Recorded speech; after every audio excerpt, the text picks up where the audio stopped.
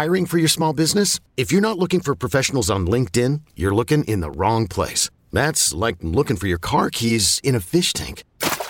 LinkedIn helps you hire professionals you can't find anywhere else, even those who aren't actively searching for a new job but might be open to the perfect role. In a given month, over 70% of LinkedIn users don't even visit other leading job sites. So start looking in the right place. With LinkedIn, you can hire professionals like a professional. Post your free job on linkedin.com/recommend today. Knowing how to speak and understand a new language can be an invaluable tool when traveling, meeting new friends, or just even to master a new skill. But it's not always simple when you're bogged down by textbooks and structured classes. That's why so many people trust Rosetta Stone. Rosetta Stone is the most trusted language learning program, available on desktop or as an app. It truly immerses you in the language you want to learn, like Spanish, French, Italian, Chinese, and more. You won't just be studying English translations. The Rosetta Stone intuitive process helps you pick up a language naturally, first with words, then phrases, then sentences. Don't put off learning that language. There's no better time than right now to get started. For a very limited time, listeners can get Rosetta Stone's lifetime membership for 50% off. Visit rosettastone.com/rs10. That's 50% off unlimited access to 25 language courses for the rest of your life.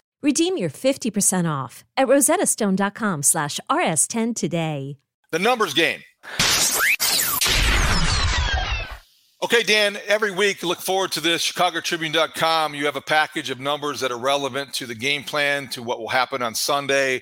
And we're going to hit on a couple of those now. Where do you want to start? Because I think that you could go a lot of different directions. A couple stood out to me this morning when it was published. Yeah, so I've got 4 for you. 2 of them are going to be linked. The first one is just, you don't even need to comment on it. It's just going to be a weekly update until it gets somewhere. It's 0.77, and that's the number of completions per possession by the Bears offense through the first 4 games of the season. I'm going to bring this up every week on the show until it gets north of 1.0, right? Like, this is going to become the staple until the Bears average more than a completion per possession. So we don't even need to go any more into that because it is what it is. All right, now moving on to the paired numbers, I'm going to give you this: 15, 291, 2. That is the catches, receiving yards, and touchdown total of the entire Bears receiving core. Oh my God. 15, 291, and 2. And now we're going to compare that with 28, 393, and 2. That is the catches, receiving yards total, and touchdown total of Justin Jefferson of the Vikings, one man. Oh my gosh. Outpacing the Bears in the entire category. Oh my gosh. Okay, so this brings up my meatball question of the week. I'll use it now because there's many that I could choose from. Does this mean that the Bears should be looking at veteran wide receivers that might have been cast aside on the waiver wire? Tavon Austin. I know OBJ's out there. The rumors, the Packers or the Giants. Is there anybody else out there that can come in? I know N'Keal Harry is healthy, but he's not going to play likely on Sunday. Is there anybody out there to offer any help? I promise you, Odell Beckham Jr. is going to find a team that's got a chance to play deep into January. I know you said it was a meatball question, so the meatball fans can get their Parmesan cheese and put that question to the side. Okay. Look, like I'm all for exploring any option you can look at, right? Byron Pringle's on injured reserve. Velus Jones has been hurt. N'Keal Harry's been hurt. Like you don't have the luxury right now of being selective or picky. You just need to have mutual interest from somebody that wants to come join an offense that's struggling like this. You think back to I guess it was it Trubisky's rookie year where they had that receiving core where I think Kendall Wright and Dontrell Inman were their top 2 targets, right? I just got a flashback. Right, yeah, and it's painful, and that's kind of what we're looking at in a different version here. Look, they've just got to find ways to get things going. And Darnell Mooney had an uptick in production in week 4. They needed to uptick a couple more times, and so let's see what they can do there. But man, like the other part of that is Justin Jefferson is really damn good, David, and since 2020, Justin Jefferson has the most receiving yards of any receiver in the NFL. And so they've got their hands full trying to defend him this weekend. Where have you gone, Josh Bellamy? All right, what's another number that we need to look out for? All right, here's one more, and it's just a rando. It's a 2006, and it is the last time that the Bears played the Vikings in Minnesota before Thanksgiving. My entire time on the Vikings beat, my entire time on the Bears beat, these games have been either on November 30th or in December or into January. So it's always been a really cold weather trip up to Minneapolis. The Bears go up there. The last time, David, you might have been in attendance to this game, probably were, that they played in Minneapolis at the Metrodome before Thanksgiving. I remember it too well. Week 3. Rex Grossman gets injured game. No, that wasn't the Grossman one. 2006, Grossman throws a game-winning touchdown pass in the final 2 minutes to Rashid Davis. That's it. Yes. Okay. 1916 win that put the Bears. I think they were 3-0 at that point, and they continued rolling. Obviously, that's the Super Bowl season, so good vibes last time. Didn't Rex get injured there one of those times? He did. He got in a season opener one year. That would probably 2004. There was an image I have of Rex on a golf cart down in the bowels of the old Metrodome, and I remember that well. But I also remember the Rashid Davis game in 2006. That was a long time ago, because then you got used to going to Minneapolis for the holidays. You had to bundle up, and it was a great trip because you could go to the mall, get your shopping done, and get back, and it's always a fun time. No sales tax on clothes at the Mall of America. Bingo. It's such a big bonus. All right, you know what the number is that you introduced? It's on your list, and I credited you on the Mully and Haw show, but I was also using it and getting a lot of mileage out of it. 36 possessions since the last touchdown pass. Yeah. 36 possessions since the last Bears touchdown pass, way back to Equanimous St. Brown when we broke down how great the play action pass right. was. That's what I'm saying, right? We were breaking it down in detail, and we haven't anything since. David, the crazy part about that is, remember, it was like the reasoning was like the Bears passing attack was stalled because they played in a monsoon. And guess what?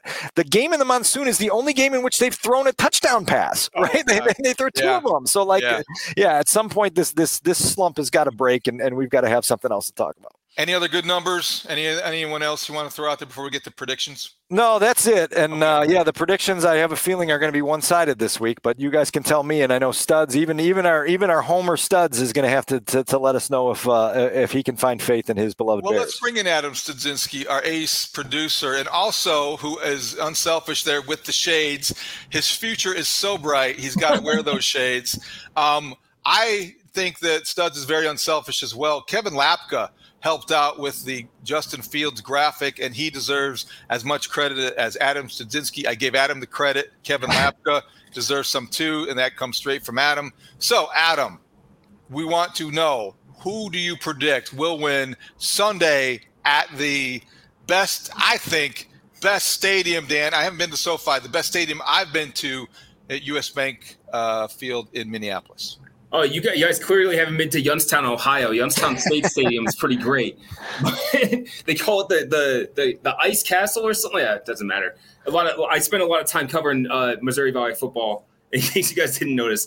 But anyway, you guys know I'm a homer. You guys know I love the Bears. I can't in good conscience pick them to win this game. They're just not the better team. I hate saying that Kirk Cousins a Kirk Cousins-led team is the better team, but they just are. The offense is going to be too much for them. So I got the Vikings 27-17, and hopefully we just see some progress from Justin Fields, because I just can't see them winning the game.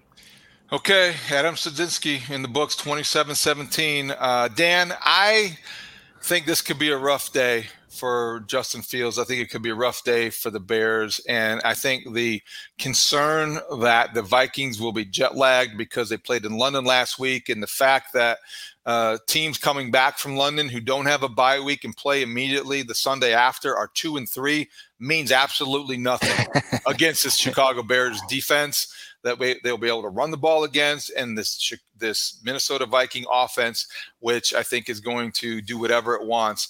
And I think offensively for the Bears, they're going to struggle. This could be a real difficult excursion for Justin Fields.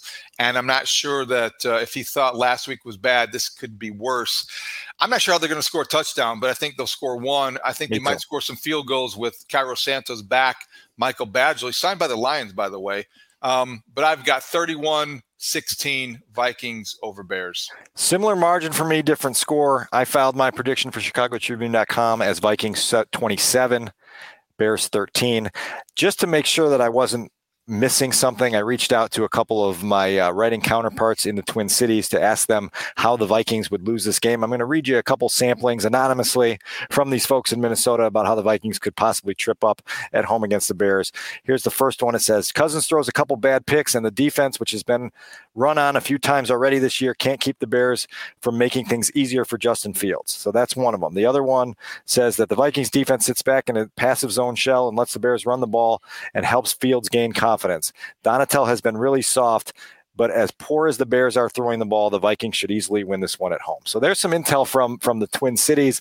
It didn't make me shorten the margin of victory because I was like, man, it's hard to pick a team to lose by 2 scores in this league. That's where I'm staying, and it sounds like you're right there with me. Yeah, I think it's just going to be a tall order, and I don't think the Bears are ready for that. And I think the Vikings are, better than most teams or have first-year head coaches and first-year GMs tend to be, and they are 3-1. On the verge of becoming 4-1.